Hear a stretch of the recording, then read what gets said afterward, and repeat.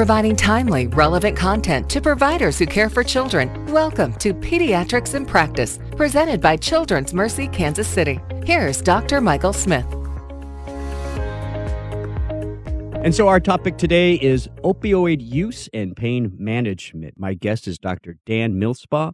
Dr. Millspaugh is the director of the Comprehensive Pain Management Program at Children's Mercy and also the director of the Opioid Stewardship Program at Children's Mercy as well. Dr. Millspaugh, welcome to the show. Well, thank you, Michael. Good morning. Well, let's start off with this. Obviously, opioid abuse, opioid concerns are definitely all over the media, all over medical practice. So let's just start first with, as an expert, Dr. Millspaugh, what's your take on the current opioid-related public health emergency? Well, and I'm glad you stated it that way, because usually people will say crisis or epidemic, but public health emergency is, in fact, the right terminology. And it's a very valid concern, and all of the attention is warranted, although I will say it doesn't capture a lot of the nuances of this problem. And I think there's a fear that an overly simplified view of it may end up leading to potential solutions that don't fully address the concern. And actually, I'm reminded of an H.L. Mencken quote, which goes something like this: for every complex problem, there's an answer that's clear, simple, and wrong. And I think we got to be really careful that we don't fall into that trap, that we overcorrect and therefore have a pendulum swing back so far that we don't use these very powerful tools to their best advantage because we have a new fear of them, a new opioidophobia, if you will. Having said that, there are some big concerns, and the U.S. is unique in that certainly until most recently, we've used about 80% of the world's opioids, which is obviously something that is eye-catching and doesn't really correlate with an increase in pain intensity in the U.S. When you look at other developed countries, they have pain intensities that are or incidences that are very similar to ours, but don't use the same amount of opioids. And a lot of this stems back to a social movement that was driven by compassion back in the 90s and early 2000s, and even codified as pain as the fifth vital sign, and a lot of scoring of pain promulgated by the American Pain Society, and then codified by pain standards in the Joint Commission, first of which were in 2001. So that had the effect of making a lot of expectation shaping possible, so that we viewed pain as something that really ideally should not be present, and that we should use any means necessary, even our most powerful tools, to eliminate that in all aspects of pain, not just in cancer pain or palliative care or post-surgical pain, but in more typical pains that a lot of us have, say, for example, back pain, which roughly 70% of the American population will have at some point in their life. And using opioids for that condition is frankly misguided and isn't likely to actually help with the problem, but it does put more opioids out into the public and increases the supply. And if you were to say what the correlation is between prescribing and the rash of increased opioid or drug poisoning deaths, it would be essentially that we have, with our prescribing patterns that are born out of reasonable compassion for patients that are suffering pain, we've increased the supply of opioids in the general population, some of which get diverted and misused, and that is at least part of the problem. So it's not causative per se, but it is correlative, and it is facilitatory. And if you look a little bit deeper at the stats around drug deaths, so most recent stats were from 2016, where about 64,000 people died of drug overdose. That's not all opioids, though. Increases in cocaine and methamphetamine deaths are also going up. So this is not really an opioid problem exclusively. And fentanyl and heroin deaths are going up. And of course, there's been a lot of attention to the essentially poor quality control around illicit drugs, where heroin is laced with fentanyl and potent opioid analogs that are problematic. Now, prescription opioid deaths are roughly level or potentially up a little bit too, but not as much as heroin and fentanyl. And opioid prescribing is actually going down as those deaths from other drugs continue to go up. So I think we have to be careful not to overly simplify this. Moreover, those deaths are often associated with a great deal of polypharmacy, as we would call it. There's many other drugs involved, often 4 or 5 or 6 additional drugs in an overdose. Benzodiazepines, like Valium, for example, or Ativan, or Xanax, or alcohol, and a number of other things, cocaine, methamphetamine, marijuana, often used in addition to the opioid. So it's more complex. There's more nuance to it than is often presented in the popular media. And if you look at the context of opioid use, in a medical context, there's actually a really good study in JAMA Pediatrics from this year that showed that the cumulative incidence of long-term opioid therapy over a 3-year period is only about 3 in 1,000 for all comers, all prescriptions of a 1.2 million prescription database. Wow. Now, embedded in that data is also information about what increases the risk of misuse or long-term use of opioids, which is a little bit conflated with long-term pain problems. So things like depression, anxiety, other substance use disorders like alcohol use disorder, even things like ADHD increase the risk or susceptibility to addiction. There's a number of genetic factors and what we would call epigenetic factors, stress and life events, so adverse childhood events or experiences over time, toxic stress, adolescence in and of itself. And then, again, a big overlap between mental health conditions and substance use disorder.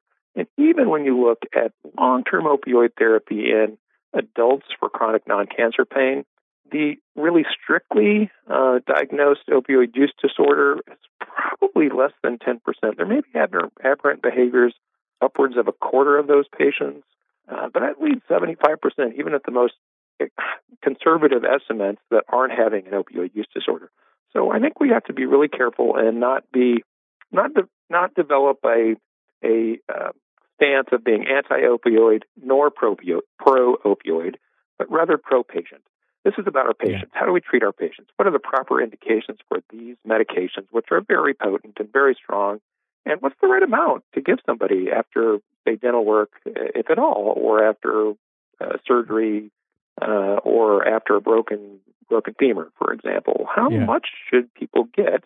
Is there a way to do it without opioids? And I think that kind of creativity is something that we're really spearheading at Children's Mercy here. How do we evaluate our prescribing patterns, and how do we take that knowledge that we have and try to help our patients in a better way and try to streamline that process and be more tailored and even more patient focused? So that's what our opioid stewardship program is primarily about. And, of course, there's a compliance element to it when how we actually meet Joint Commission requirements and relevant state statutes and regulations. But in large part, our opioid stewardship program is about how do we manage opioid prescribing responsibly. So that's a long-winded answer. Right. No, that was great, though. And you said a couple of things that I want to go back and review a little bit with you. First off, the idea that there should be no pain. I was a medical student in the mid-'90s, and I remember being taught that we should, pain causes worsening outcomes, et cetera. How do you actually feel about that? And is that, if that's the mentality, no pain, is that leading maybe to some regulatory and agency responses that aren't appropriate?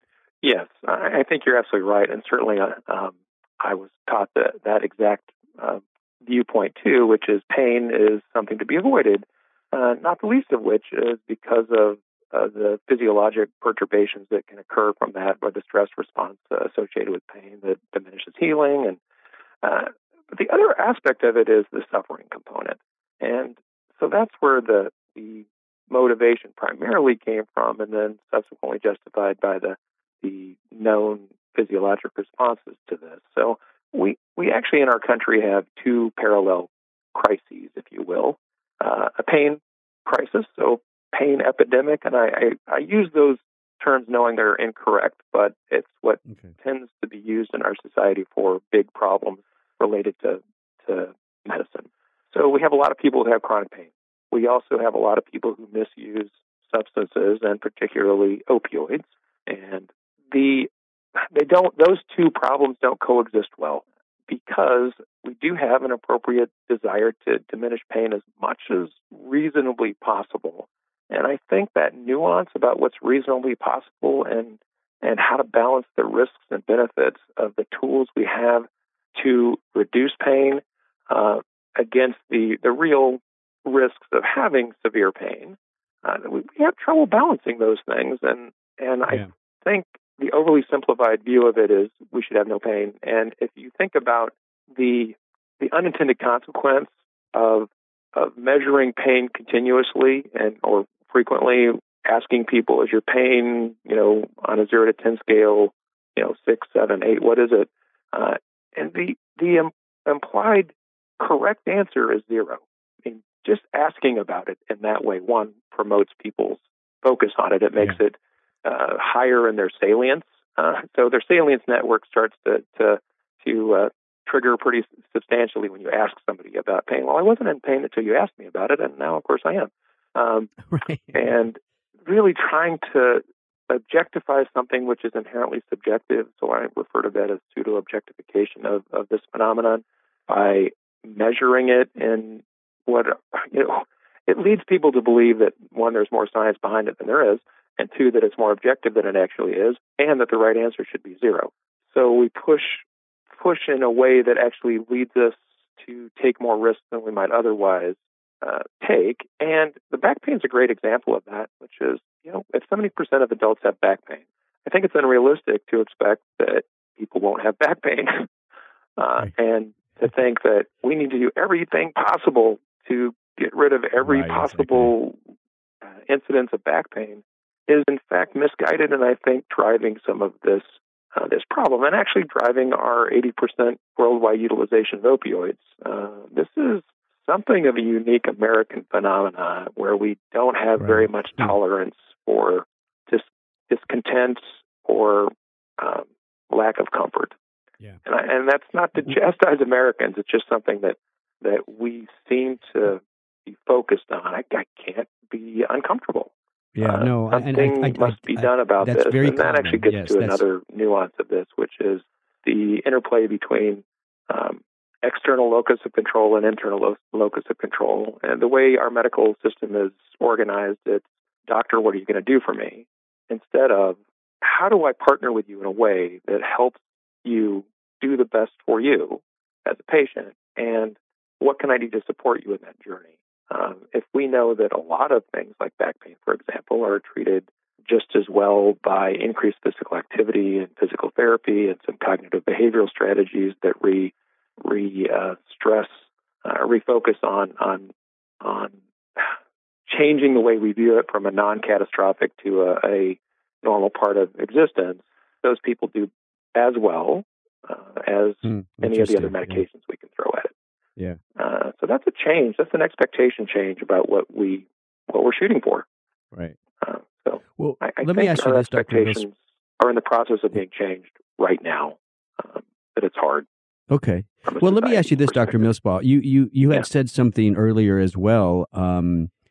So the perception, right, in the media with lay people is that opioid prescriptions are going up. We're prescribing it more and more and more. But you actually said something that was interesting, that is actually decreasing.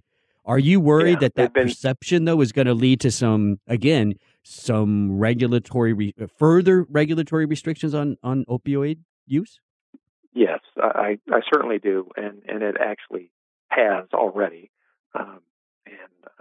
Fortunately, actually, towards the end of the month, I'll be heading off to Jefferson City to talk to our leaders in government there to try to make sure we have this nuanced understanding of it so we don't overshoot. Because we already are restricting the amount that can be prescribed, the duration that can be prescribed, and some of that may be appropriate, but I think when we come up with these relatively rigid regulations and we remove the clinical decision-making power from the providers and invest it into regulatory, either government or non-governmental agencies, we leave some of our decision-making power on the table to our own detriment and the detriment of our patients. But we also allow for these overly restrictive and rigid and black and white rulemaking processes to carry on in a way that may actually lead to the next crisis 20 years from now.